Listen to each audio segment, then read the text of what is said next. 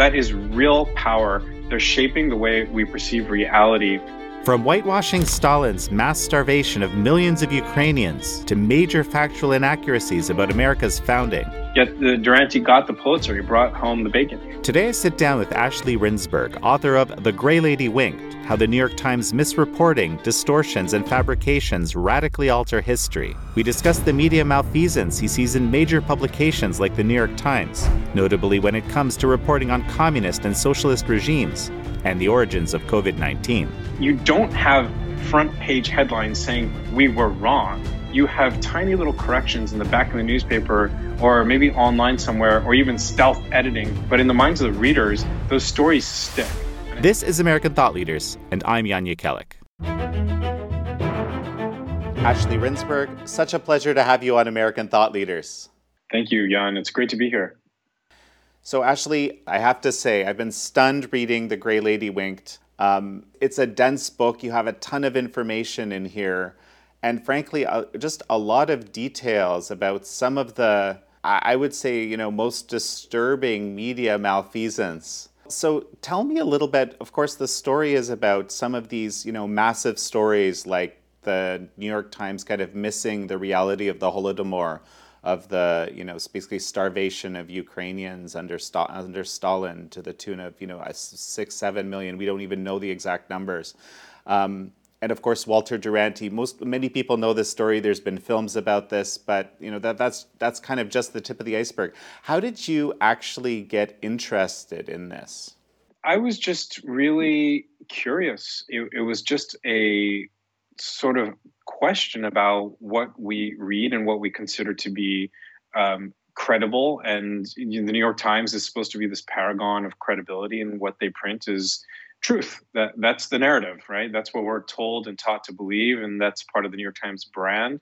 And I stumbled across this claim by William Shirer, who was a journalist in the 1930s and 40s and reporting from Europe during the World War II, who said that on the eve of World War II, the outbreak of hostilities, the Times had printed that Poland had invaded Germany. And I was just kind of like, wait, what? Is this true? Can it be true? And I started to look into it. I went into the Times archives, which were by that point already online, and I pulled up the stories. And that story from September 1st, 1939 was the lead story of that day, did indeed report that Polish guerrillas had invaded Germany along the border, and Hitler was just kind of responding as any tyrant would respond to belligerents. And that turned out to be a huge lie. That was a piece of Nazi propaganda that the Germans had put out specifically to dupe outlets like the New York Times. But I had to ask myself, wait a second, this is not 1930 or 29. This is 1939, the end of 1939. The world knew about Nazi propaganda and Nazi lies. This was not a new thing in the world. Why did they take the bait? That's what I really wanted to understand in that initial question. And that led me into that first chapter in the book, which was the gateway to the rest of the book and the subsequent 9 chapters. Well, and Nazi aggression and Nazi, kind of expansion of the motherland and, everything else. None of this was sort of, hidden by this point. And frankly, the racism and all the actions against the Jewish people, that wasn't hidden either.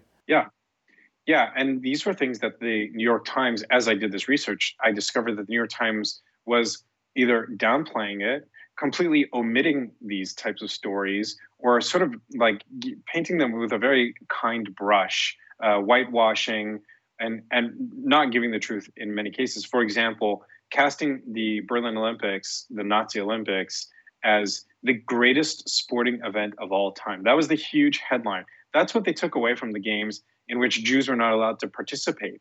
And there was really, in that lead story, that big feature piece they did about the Berlin Olympics, there was gushing enthusiasm for the games by the New York Times reporter, and no mention that this was put on by the Nazis, that it was considered another propaganda ploy by the Germans, that swastikas were bedecked the streets of Berlin. It was really just kind of sanitized. And again, you think, how is this possible? This is the New York Times. This is the great bastion of liberal journalism in America. And this is how they reported on a grotesque display of German race superiority in the Nazis' minds. And that was just one of many such incidents that I discovered. And as you mentioned, a pattern of obvious, of course, these are the Nazis. This is as evil as it gets. And the New York Times is downplaying this stuff for years leading up to that 1939 lead story that they published that day. Well, and you make a kind of an interesting connection here. Well, because of course, the owners are Jewish, and I think everybody knows that. So it seems particularly odd that they would do this. But at the same time, you mentioned that there is also this kind of climate of anti-Semitism in America at the time, right? The owners at the time were a Jewish family. They were actually German Jews who had immigrated to America, and they were proud Americans. Actually, their overriding desire was to fit in, to keep their heads down, to not be called out as Jews. They went so far as to embrace this ideology that didn't consider the Jews to be a people, just a manner of worship, like any other sort of religious worship. You would just worship in a particular way, but you were not a separate people. And what that led them to do was make these very strange contortions. For example, they tried to keep the word Jew out of the newspaper in all but necessary, the most necessary circumstances. And at the time, in the 1930s, they were really worried that if they were seen as a Jewish newspaper, they would lose readers. They would lose their edge in the marketplace. And that was another one of these considerations that had them, keep a Nazi collaborator who was turned out running their Berlin bureaus. What explains all these insane stories about the Nazis and the sympathy for the Nazis is the guy running the show there was actually sympathetic toward the Nazis. And again, that was about them getting the best stories, the best scoops, because the Germans loved this guy. So they gave him great access. In return, they got great coverage. Everybody was happy, seemingly, except the American people and, of course, the Jews of Europe, who didn't have their story told in the most important news outlet in America at the time. They are willing to either enable or empower or allow these journalists to really go rogue, so long as they bring the goods back. But it's come at the cost of the truth. It's come at the cost of people's lives, as we saw in the case of the Ukraine famine, and as well through the New York Times' cover-up of the Holocaust. And their anti-immigration stance that they took against the Jews during those years. That's the common thread there. Whatever the sympathies might be, the Times is willing to allow those sympathies to take hold. And we're seeing that right now with the 1619 Project and this woke awakening, this radical awakening in the newsroom. For them, that works as long as it enables them to continue to push the brand, to grow their business. And we have to keep in mind, this is a $10 billion company with $2 billion in annual revenue, controlled by a family of just a few dozen people. That is real power. They're shaping the way we perceive reality, and that is the overriding factor. Their ability to maintain that stranglehold on perception, on the monopoly on the narrative. Well, and so you kind of speak to this kind of pattern. You document this pretty well, for example, with Matthews reporting in Cuba, right? And actually, arguably making Castro into this kind of legendary figure through the reporting, even before he was that way. So there seems to be this pattern that emerges from reading, right? That there's often people that are employed who are incredibly sympathetic to authoritarian leaders, in particular communist leaders, right? Of course, Duranty and, Duranty, I think Duranty was invited, right, by Stalin saying, I want you to interview me. You're going to do a good job, right, for me. And similarly with Castro visiting so these are elements of history that I probably should have known, but, Castro visiting the New York Times and kind of thanking the New York Times for their excellent coverage of him. It's wild stuff. Yeah, he visited the New York Times over the course of decades to personally thank the publisher for what they had done for him. And they really had done a lot. They really deserved the thanks, because when Herbert Matthews, the Cuba correspondent for the Times, went and found Castro in the mountains of Cuba, he was really gone. Like he was irrelevant. He didn't have money, he didn't have guns, he didn't have men. And when Matthews published this front page story about Castro as this democratic messiah and kept publishing that story, that same trope over and over and over, and elevating him to the level of a superstar, then all of a sudden, overnight, you get the money, you get the guns, you get the men, you get the support, especially from Russia. And that was the key, is that if he was able to attract the backing of the Soviet Union, then he would be able to flourish. And that's exactly what happened. And it was because of the New York Times support for him, to the point that the Senate convened hearings about what the Times' coverage was doing for Castro. And the Times kind of scurried to get Matthews out of there and replace him with another reporter. But by that point, it was already too late. One reason why this was so interesting for me to read about is back in the day, so I was on the China human rights side before I went into journalism of things. And one of the things that always I found stunning was the New York Times lack of coverage of the persecution of Falun Gong practitioners. I mean, it's almost like you can count on your hand the number of articles which mention that over the years. Levi Browdy makes this case in an article that he wrote, basically that the publisher of the New York Times in 2001 went to China, seeking access, as you described, right? Met with Jiang Zemin, the dictator at the time, who had started this persecution. Essentially, it's since that time, so there was a bit of reporting, 1999 to 2001, but after that meeting, there seemed to be next to none. There was a few small exceptions, but that was just always fascinating. How can you miss? This is one of the most persecuted groups in the world. How can you be missing this story repeatedly? But there's this question. What happened at that meeting? We always we would theorize about this. The New York Times has put themselves in a very awkward and I think ethically dubious position with regard to China. They are desperately trying to enter that market. That is a huge consumer market, as we all know. And it's also a consumer news market. It is 1.4 billion potential news readers. And for the New York Times, who is looking, again, to be number one, to stay number one, especially at a time where the news industry is so squeezed and revenue is so hard to come by, that is an enticing market for them. And I think for them, it's also it's an existential matter. It's life or death in the long term. So they, as you mentioned, they go to China trying to go through the official channels in order to penetrate that market. And what they understand is that if they don't toe the CCP line on whatever issue is important to the leadership at that point, they are simply locked out of the market, and they will remain so until they get in line. And I think what we see is, I don't necessarily think it's on a reporter by reporter basis that a reporter is out there on the ground saying, well, I can't report on this topic because the CCP is going to be angry. But I think from the top, where the culture is set at the newspaper, where the editorial guidance is set, there is absolutely has to be that consideration.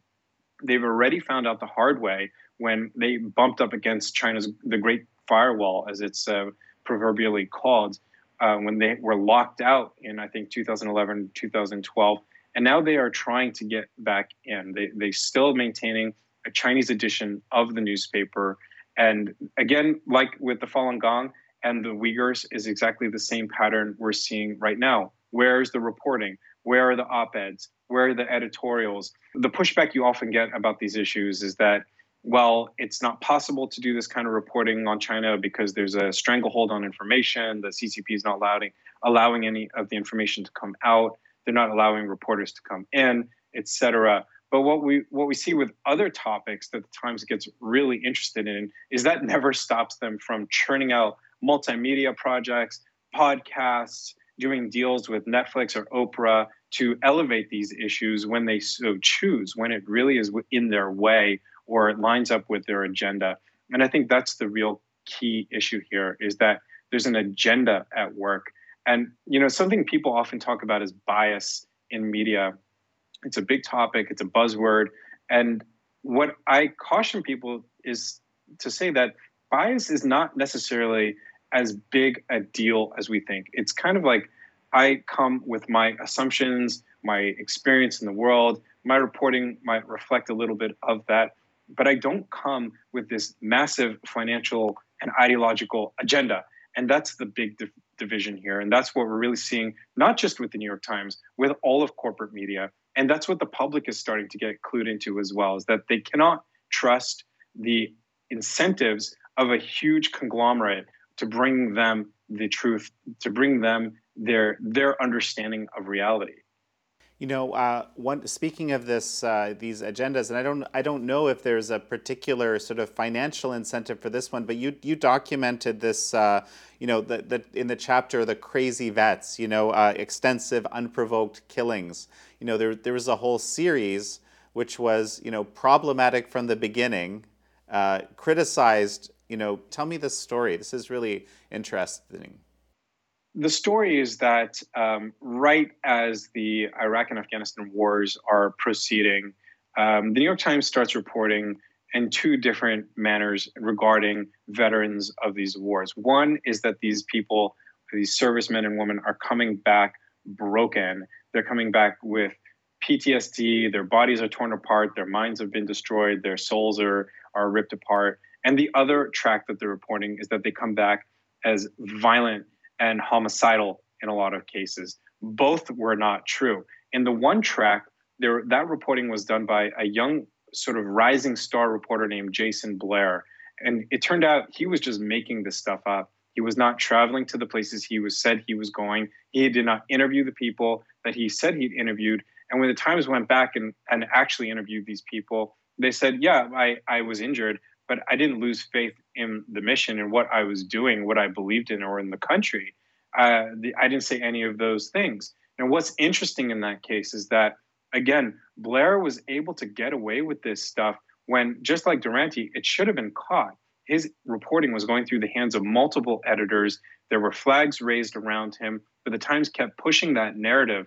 And then in this other series that they did, or it was a couple series, claiming that American servicemen and women were coming back from these wars and killing people, and which is an incredible claim to make. It's astounding to make that claim. But when you looked at the numbers, when you looked at the statistics, and I don't mean you needed to hire a team of statisticians, you could just be me and do the long division, which is what I did. And it shows you that there was no such pattern. In fact, those people, men and women coming back from those wars, were committing violent crimes at a lower rate than the general population, but they continued to push that line anyway.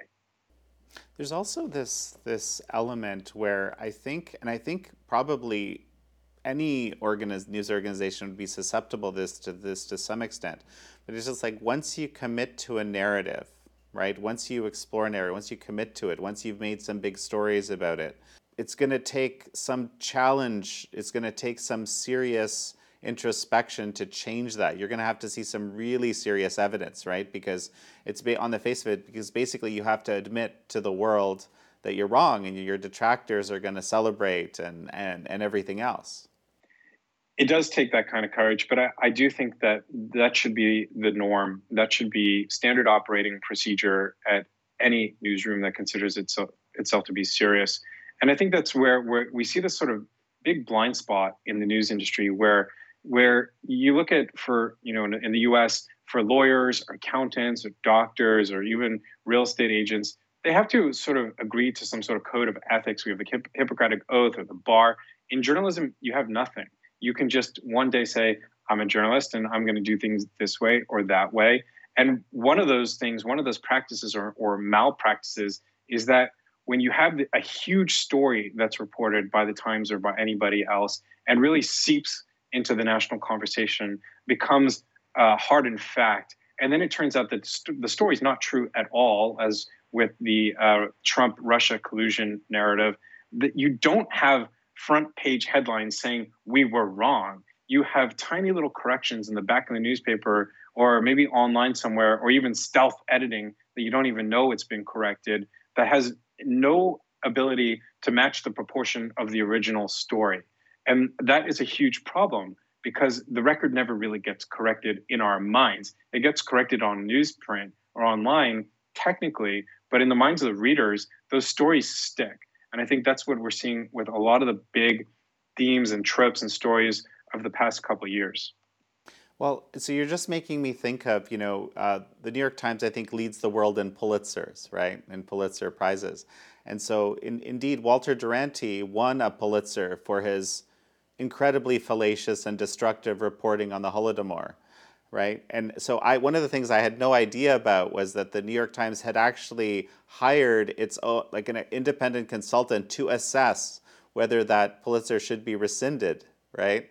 And the consultant found that indeed it should. But then what happened?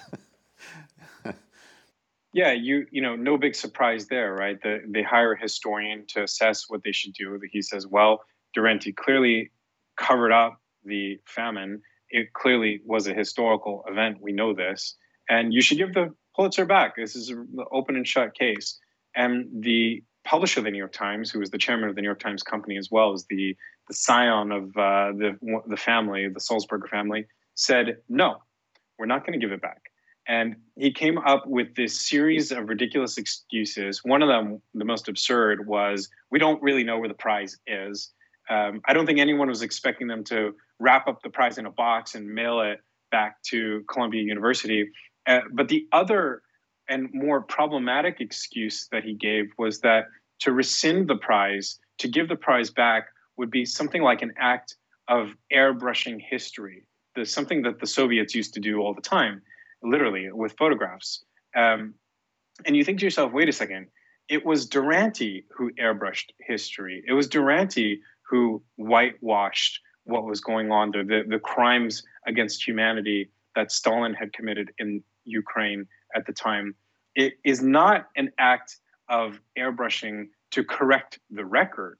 It's just correcting the record. So, there's this inordinate effort being put into the 1619 project you described, and there's all sorts of highly credible historians and kind of across the political spectrum, so to speak, that note how problematic it is. You even have the I guess the lead reporter, creator of the project, basically saying this isn't historical. This is, a kind of a perspective, a lens. Those aren't the exact words, but effectively, I think that's what she's saying. But that it's not presented that way in the school curriculums that were created, that are being implemented. And this is kind of interesting in itself. Yeah, that is absolutely the case. The Times published this huge initiative, the 1619 Project, very quickly. You have major historians from across the political spectrum and news outlets, again, from across the political spectrum, from the far left to the right, saying, wait a second, these claims are not historically supportable. They're simply not true. For Nikole Hannah-Jones, the creator of the 1619 Project, to write in her essay in that magazine issue that the Revolutionary War was fought to preserve slavery is just on its face false. There's no historical evidence to support it whatsoever. It was a claim that the New York Times actually fact-checked with a professor of African American history at Northwestern University, who told them it's not a claim that they can make. It's false. It's wrong. And they made it anyways. And the key there is to understand that the mistakes, the errors, and the falsehoods were not a problem for the New York Times. They didn't correct the biggest ones. They tried to defend them. They left most of them in there. And what you really start to understand is that those falsehoods were the point. Because if you're trying to change history, you literally have to change it. And that's exactly what the project does. It literally changes history without any basis, without evidence, in a non-scholarly way.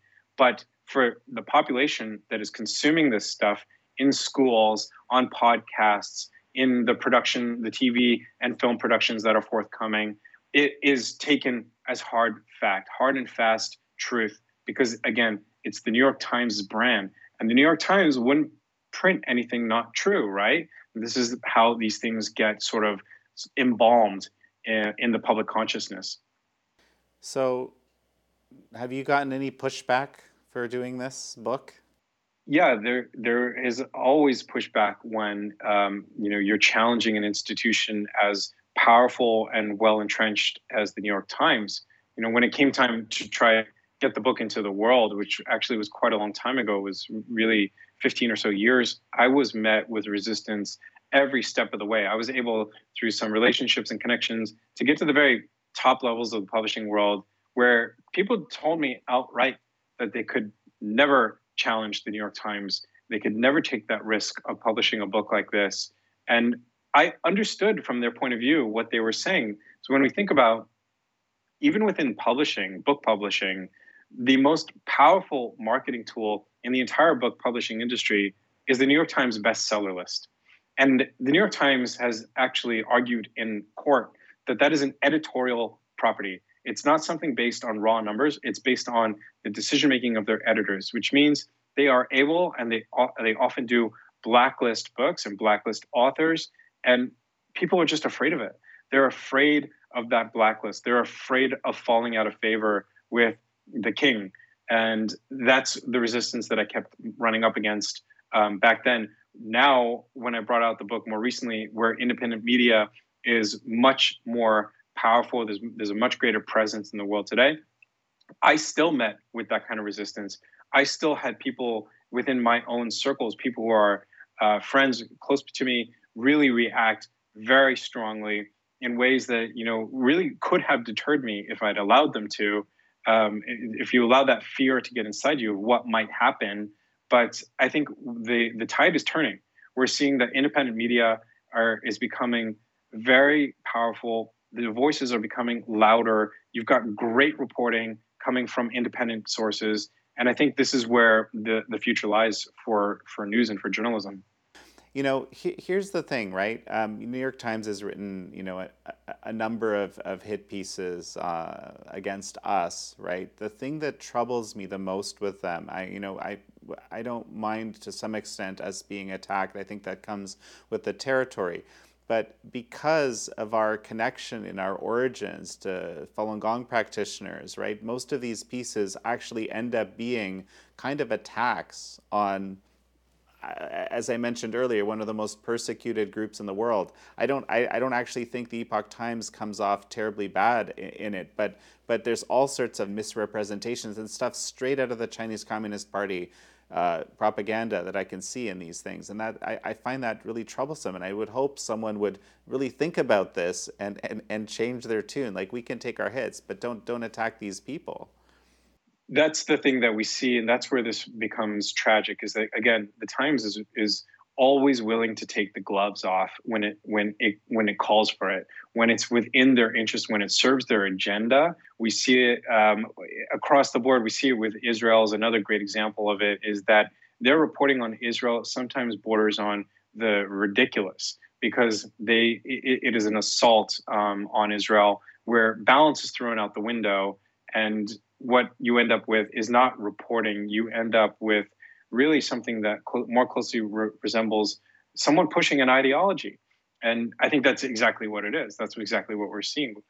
With China, that's certainly the case. And with Israel, with India, that's another hotspot. The New York Times loves to report on India in a certain way. But I think you're right to say what they are losing in that is far more valuable. They're losing trust. They're losing people's ability to say, this is a respected news source. Surely they wouldn't do that. Surely they wouldn't put their own interest and their own agenda in front of this duty to gather the facts and present the truth. But people are starting to wake up to the fact that that's not the case, that they do go on the attack, that they do attack groups like the Falun Gong, like Israel, like Jews, like Indians and Hindus. And it's getting more and more serious, and people are getting more and more turned off by it. On Lab Leak, which is something I reported on recently, the New York Times was absolutely instrumental in working to discredit the theory that the coronavirus might have emerged from the Wuhan Institute of Virology.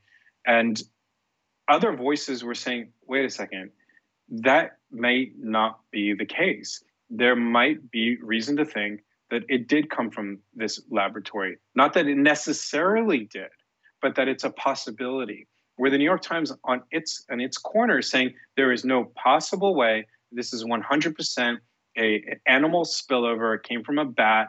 There's no other way to think about this. And if you think about it any other way, you're a racist and xenophobic and a conspiracy theorist. Where on the other side of it, you have people saying, let's just think this through. Let's just consider the facts. And I think which is the model that is better suited to you as a news consumer? For me personally, I want to hear people who are open-minded, open to considering alternative theories, open to presenting different versions of what they believe to be the case, what happened there, rather than to say, no, let's shut the door, lock it, there's no possibility there. And if you think differently from us, you're basically a lunatic. Well, this is, I'm glad you're talking about this. You wrote this amazing piece in Tablet. We've, of course, at the Epoch Times, we've covered the lab leak extensively. We have this whole giant infographic that basically catalogs everything that has happened. But you tackled the media response.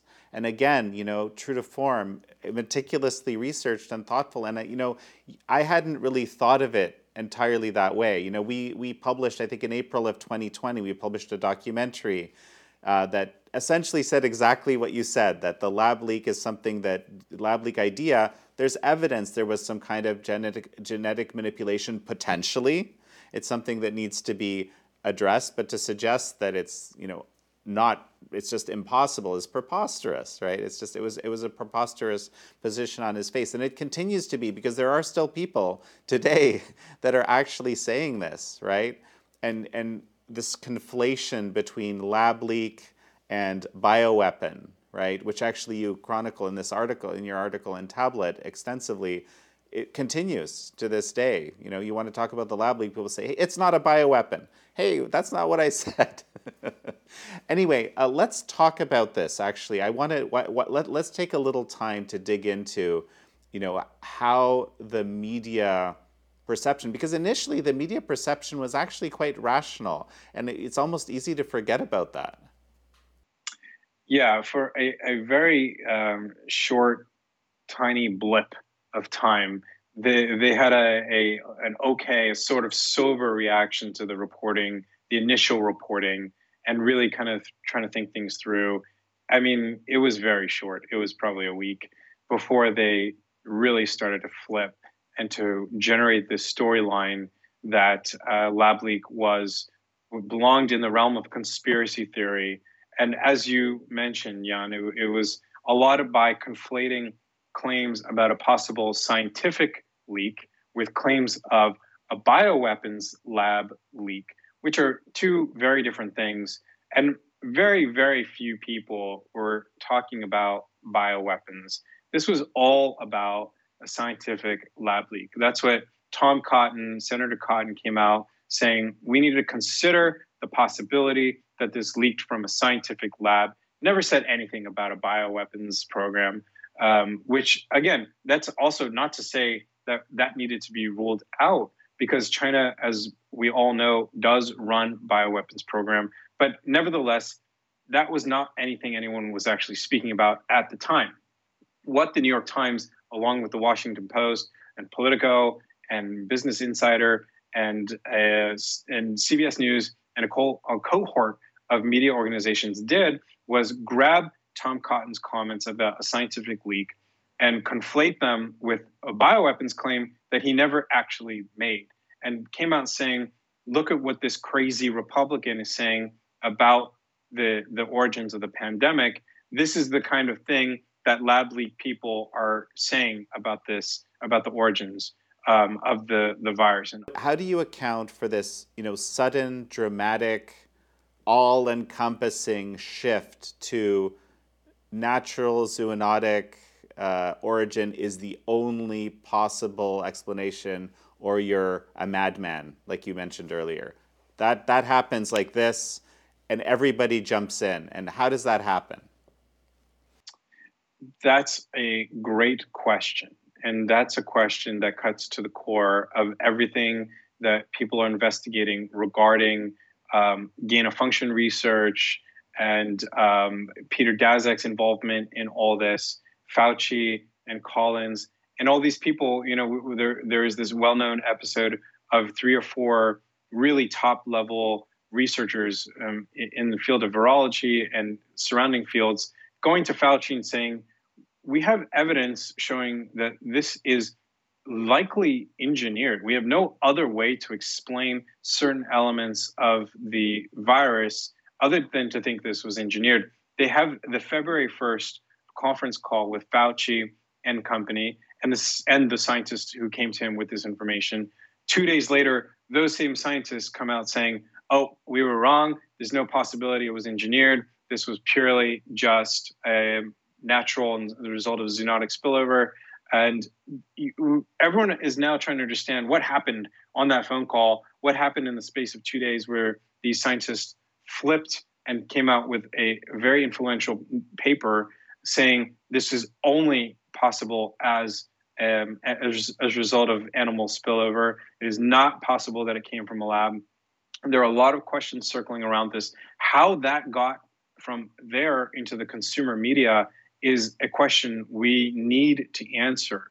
I absolutely think that, again, there is a role that China plays here that cannot be denied. This virus came from China. It came from a place a few miles, as we all know, from a laboratory where they study these viruses. We have to acknowledge the enormous influence that China wields over the American media. And again, we've talked about that with regard to the New York Times and its desire to enter the Chinese media market. We know, for example, with the Washington Post, which is owned by Jeff Bezos, who owns Amazon, half of their top sellers, 10,000 top Amazon sellers, are in China. They have huge business interests through their cloud computing services in China. There is, again, a lever there.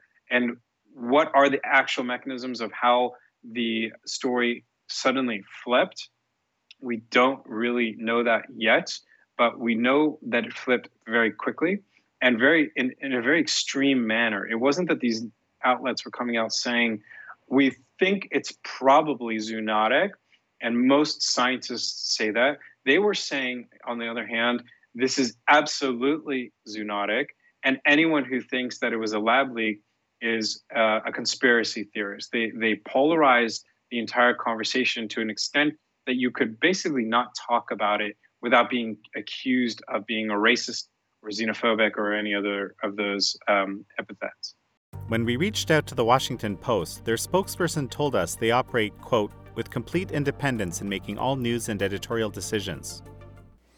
So you describe something that you call a Daszak's triangle, because so Peter Daszak became this rock star, for lack of a better term, basically appearing all over the place, of course, with EcoHealth doing the work that it did, saying that zoonotic origin is the only possibility and postulating theories about how it works and writing op-eds in the New York Times and basically being on almost every corporate media you can imagine. What is Daszak's triangle and how does this fit in here? Yeah, Daszak's triangle, it was really a way for the media to create these three vertices of narratives about lab leak and people who purported or were exploring the theory. And what it was claiming was that you were basically anti-environmentalist because one of the overarching narratives about zoonotic spillover is that it's the result of humanity's clash with the environment. It's about building too many roads, expanding cities too far into natural habitats, and that if you didn't acknowledge that that was the truth, you were actually denying that there are environmental problems in the world. It made you an environmental denialist. On the other part, one other vertices of the triangle is that you were racist. Because if you were saying, wait, this might have come from China, then you were saying Chinese people are responsible for the virus. Where in reality, what you were saying was, no, we think maybe there was an accident. Maybe it was a lab accident. Maybe it had to do with poor procedures. It had nothing to do with 1.4 billion people in China. It had to do with maybe just 3 or 4 people in a laboratory. So those are the two vertices. And then the other one was that you were some sort of crazy Republican conspiracy theorist. They love to put Steve Bannon in there in this reporting, talking about the fact that Bannon was talking about bioweapons ideas. So that was the triangle that you got locked into thinking about, talking about lab leak, was environmental denialism, racism, and political reactionaryism. And once you got locked into that jungle, there was just no way out. And it was actually quite brilliantly constructed in that regard. Well, so, as I was reading this article, and actually, just rereading this article this morning, and following having read your book, it struck me, and you also mentioned in the book, I think in the 1619 Project chapter, you talk about John McWhorter's work about what he calls the elect, and how he imagines people that I guess essentially believe in woke ideology. He calls them the elect, are practicing a kind of a religion. He says it's exactly a religion. I would dispute that. I would call it a substitute religion. That's a whole nother discussion. But the point is, there's a kind of a religious fervor associated with basically kind of promoting these particular ideas, right? I think, by the way, McWhorter's book, I think, is brilliant in sort of exploring this whole question. And so, it just, the whole picture here, I think to myself, if you know what those touch points are, right, in a newsroom, which is, I don't know if it's dominated, but you could argue is, very, very heavily influenced by this ideology, i.e. the New York Times newsroom, it would be very easy to manipulate these people and manipulate narratives. And I found myself wondering, is this maybe what Daszak and some of the others interested in doing this did? Yeah, well, he certainly had a very easy time propagating his message in the New York Times. I went through and I counted well over a dozen instances where they're turning to him as a source, which is fine. But you also look at the sources that were not included on this topic, sources that, major voices in the scientific community who were advocating for the exploration of the lab leak topic, who were not used as sources by the New York Times. So Daszak, he's got this sort of really almost mystical ability to get into the media. And it was not just the Times. If you name a major media outlet in the United States and some across the world, he was in there. We're talking BBC, CBS, NBC, ABC, Wired, Politico, Axios, you name it, he was there. He was everywhere with this same message. And the media really just grabbed it with both hands. And again, I think that's the question of why. Why it never made sense to me to think, why any journalist would care one way or the other whether this thing came from a lab or whether it came from a bat. We actually don't have evidence to say it's one way or the other. We don't have an animal that we understand to be the connection, the reservoir for the virus. So why would anyone decide that it should be this or should be that? And I think it was in part because there are relationships. If you go back, there are a lot of emails, Fauci-related emails released through a Freedom of Information Act order. And in one of them, we have Donald McNeil, who's the New York Times' lead coronavirus reporter, emailing Fauci with this sort of like cheerleading, rah-rah email saying, "Great job, Tony, wonderful, you're doing the best kind of work." And you're thinking to yourself, wait a second, you're reporting on this guy. Should there not be an element of distance here, an element of skepticism where you're not his cheerleader behind the scenes telling him how great a job he's doing? Maybe there should be an element where you're saying, are you sure this is the right way forward? What did you do in terms of gain of function research? But that's when we got to peer behind the curtain a bit. What we see is that there's this sort of hand in glove relationship between the government and the media. And Daszak, even though he's he's the head of a third-party nonprofit organization, but he is very much enmeshed with the scientific establishment and with the government in that regard. So I think that's where we're alerted again to these dangers of media working too much for an agenda that serves itself, in this case by serving government interests. Well, and there's this whole element of, research that basically is being outlawed in America, being done and funded, through EcoHealth, in China because you can do it there, and maybe and I mean we don't know the entire picture, but there's certainly a ton of data points that on our end we've been able to find.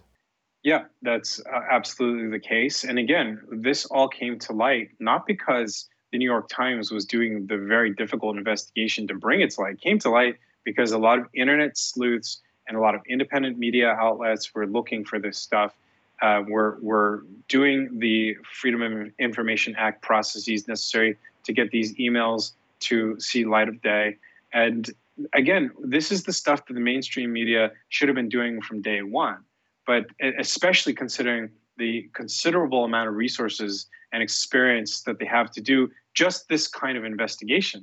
I mean, these kinds of deep investigations are expensive, they're difficult to run, they require a lot of experience, they require a lot of access, and there really should be the purview of the New York Times, the Washington Post, etc. But what happened was it was left to internet sleuths, people on Twitter who were really piecing this stuff together in quite a remarkable way, because it all turned out to be backed by evidence. It turned out that these guys were not just wildly guessing, they were actually digging up, they're going through databases, they're finding these studies, they're finding publications from China, and they were piecing it together in a way that is creating something of a mosaic of the truth right now. It's not fully there, but we at least have somewhat of a picture. Well, and so one of the theories, I guess, is, and you addressed this. I found it. I thought that was very interesting. One of the theories you address as to why there was this media response as it was simply, a kind of Trump derangement syndrome, or just, if Trump says it could be this, it has to be the opposite. But you actually kind of debunk that theory to some extent.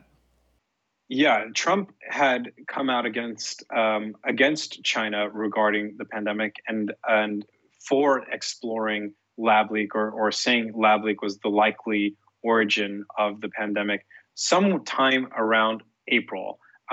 In February, when the media was calling lab leak a conspiracy theory, Trump was still praising China for its handling of the pandemic. He was really on the same side of the issue as the Chinese government at that time. So, that's the common explanation that people get. It's what Ben Smith from the New York Times gave me when we were talking on Twitter, saying, oh, this was just all about Trump. I got that from a number of people, journalists from mainstream media, saying Trump did it.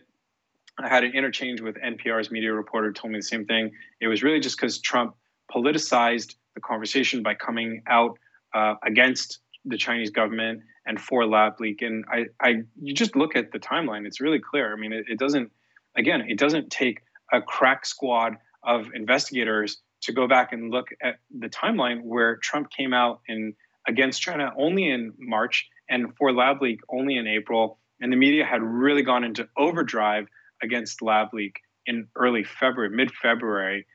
So the timeline just didn't make sense. It doesn't add up. Okay, so why again? Why, I think, is the difficult question to answer. And I think it's probably not really one thing. I think there is the background sympathy for the CCP that is in the media, that they are very nervous about angering the CCP. I think that's become this sort of cultural moray within the media, saying, don't piss them off, because we know what happens to journalists. We know they get their access revoked. They get thrown out of China. And for journalists to do their jobs and for news organizations to cover China effectively, they have to have that access. So I think there's initially that reservation to do anything that is going to anger the CCP right off the bat. I think another part of this is that you've got these relationships between top science reporters and people like Anthony Fauci and the rest of that cadre, the very top of the immunology and virology worlds, the scientific establishment. They're enmeshed. And it's the same kind of client relationship that, Donald McNeil needs access to Fauci if he's going to be the best in the business. He's going to get access to that top player. And in order to maintain that access, you have to toe the line. And that's that theme that we return to that I've spoken about through this entire conversation, is that you got to bring home the goods. And if you're going to bring home the goods, you got to play ball. You got to play ball with the right people. In some cases, that's Joseph Stalin. In some cases, that's Hitler. In some cases, it's Fidel Castro. In some cases, in this particular case, it's the very top ranks of the American scientific community. And what we see throughout this is that nobody from the mainstream media was asking those people the tough questions. What we got was Fauci as this really demigod of science. He's the incarnate of perfection, and he's leading us to victory. That it was this bizarre campaign in the media about Fauci. We say, wait a second, this is just a human being.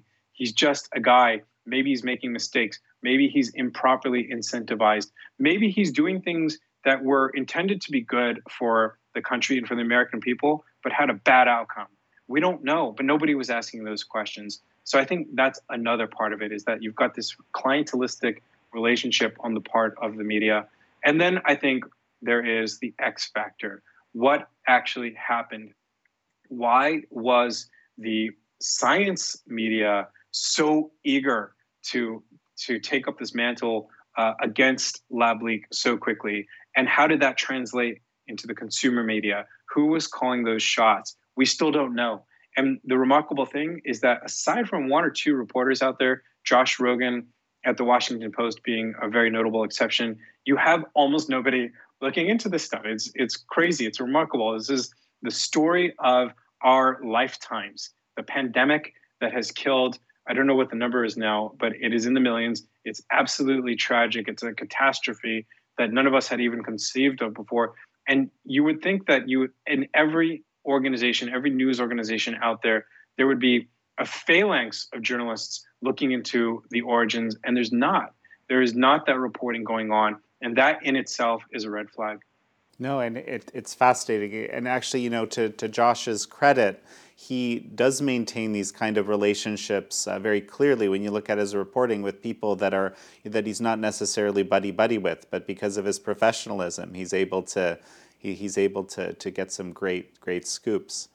I keep thinking about this. There's all these examples of media malfeasance, so to speak, recently. Most recent being the reporting for a year on the Kyle Rittenhouse kind of case and sort of creating an idea in people's minds. I mean, I think most Americans could be excused for believing all sorts of crazy falsehoods that were debunked in the actual trial, which was televised, right? It's an interesting example. We talk about Jussie Smollett. He just was found guilty, right? And again, the media ran with a very, very different picture than reality, without really asking a lot of questions. This Covington kid situation, he got a sizable settlement from CNN and some other media, right, for slander and things like that. But so we mention these things, but this is probably maybe up there with the Russia collusion hoax as the mother of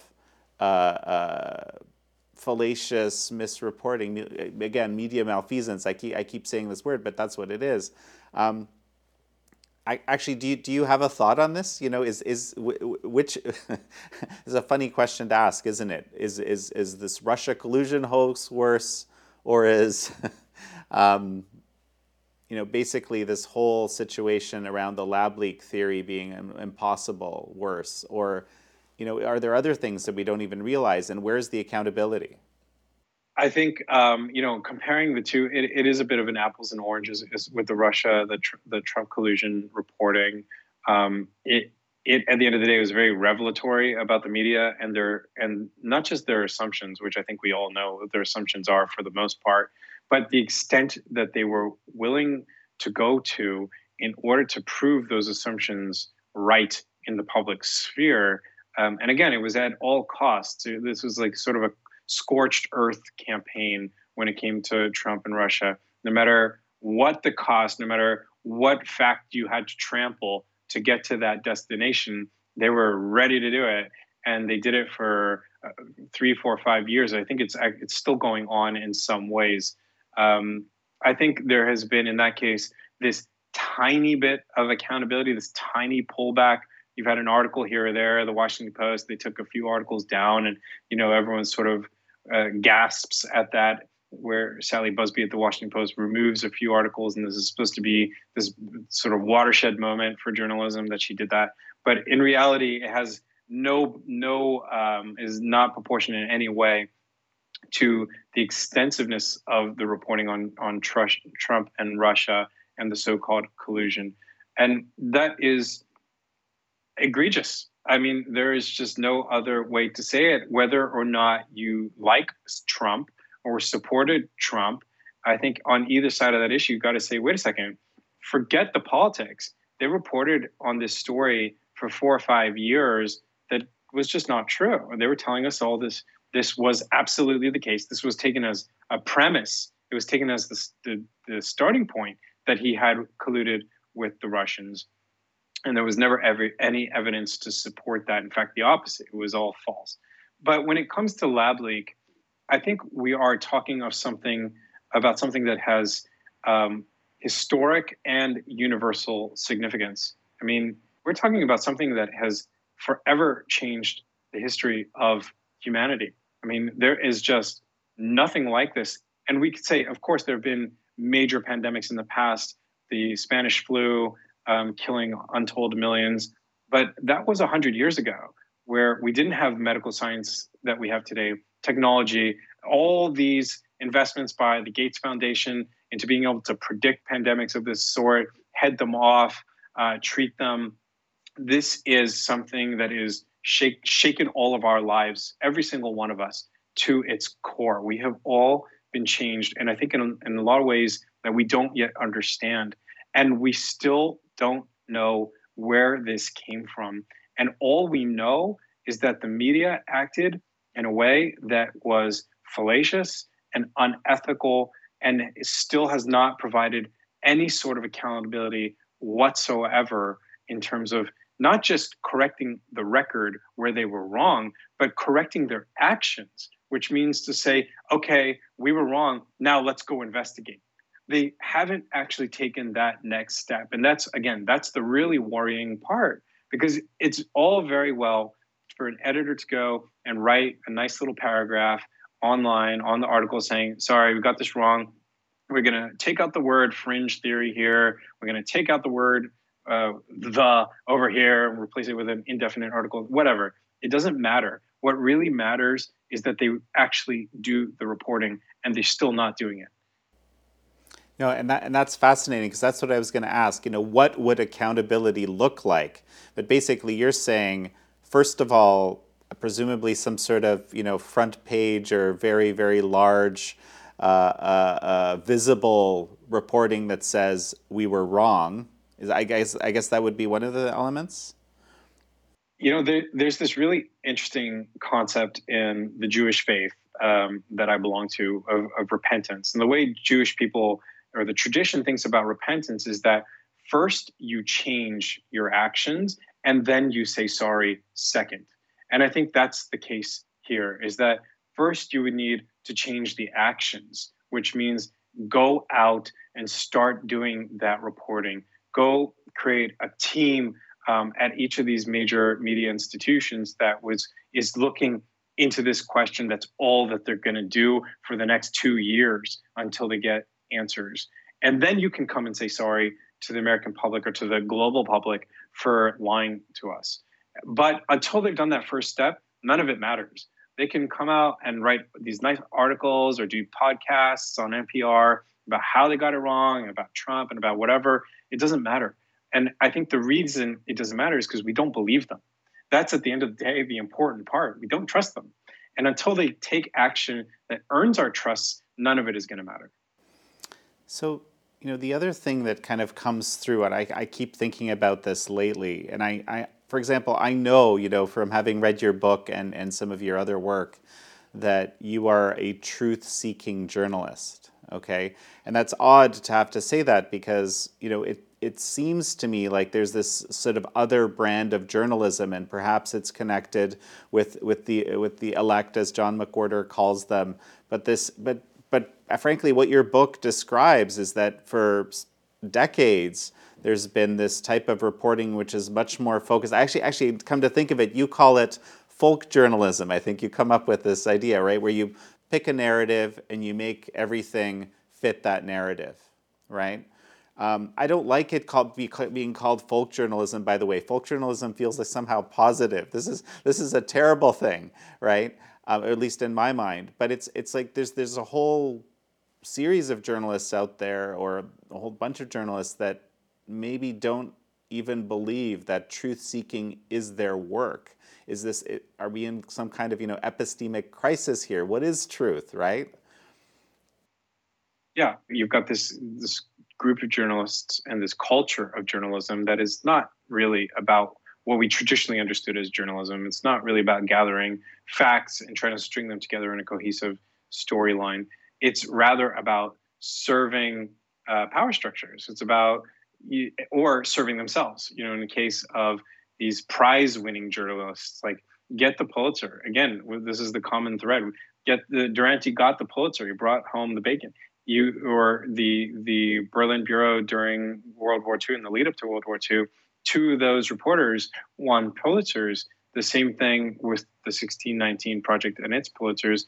You're serving yourself and you're serving the system, and the system rewards you for serving it, and that becomes the goal. And they're very successful in that regard. They get a TV series, they get the Netflix production deal, whatever.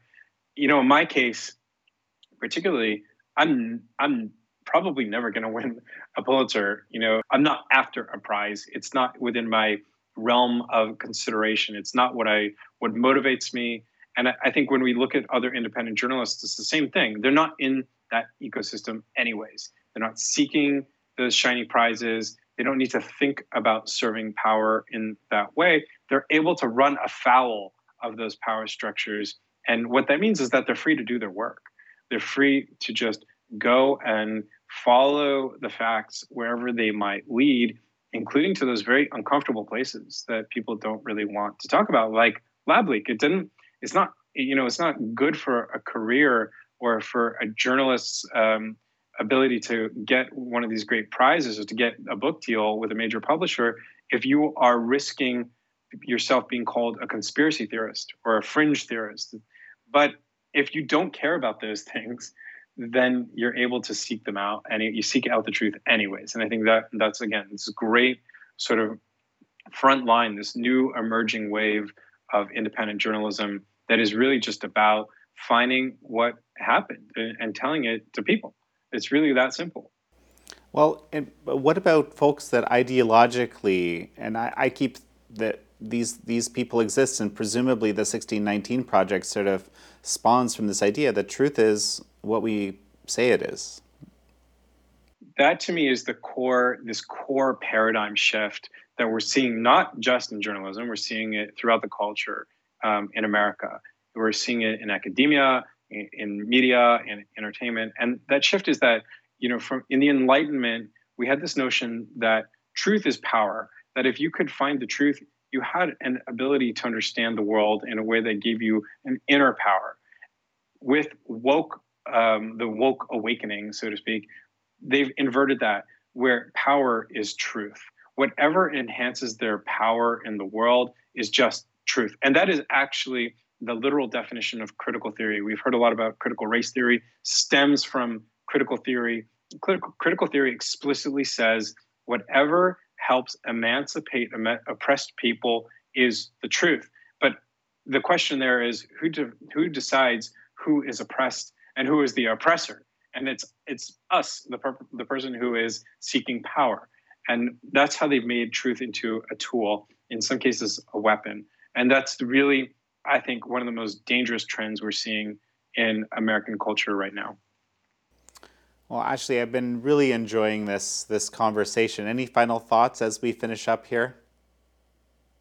Someone recently asked me, it's a question I get asked a lot, is what do we do about this individually? We're just little old us. And my answer in one part is to say, go out and seek for yourself. We all have the tools. Go find the sources that are important to you and the storylines that are important to you, and go seek the truth and do your best to approximate it. Never, I think, go into a situation saying, oh, I have the full truth, unadulterated and pure, and it's mine now. I think that's the wrong way. But to say, I'm going to do my best to approximate it. And I think another part of that is just to understand that truth is something you practice. You can practice truth by reading a great book about whatever subject. It doesn't have to be historical or political. It could be about biology or or ornithology or whatever floats your boat. But when you put yourself in a position where you are embracing the truth as something you do moment by moment, day by day, I think you create a positive force in the world. And I think that's what this is all really about. Well, Ashley Rindsberg, it's such a pleasure to have you on. Thank you so much, Jan. I appreciate that. Our team reached out to the New York Times for comment, but they did not respond.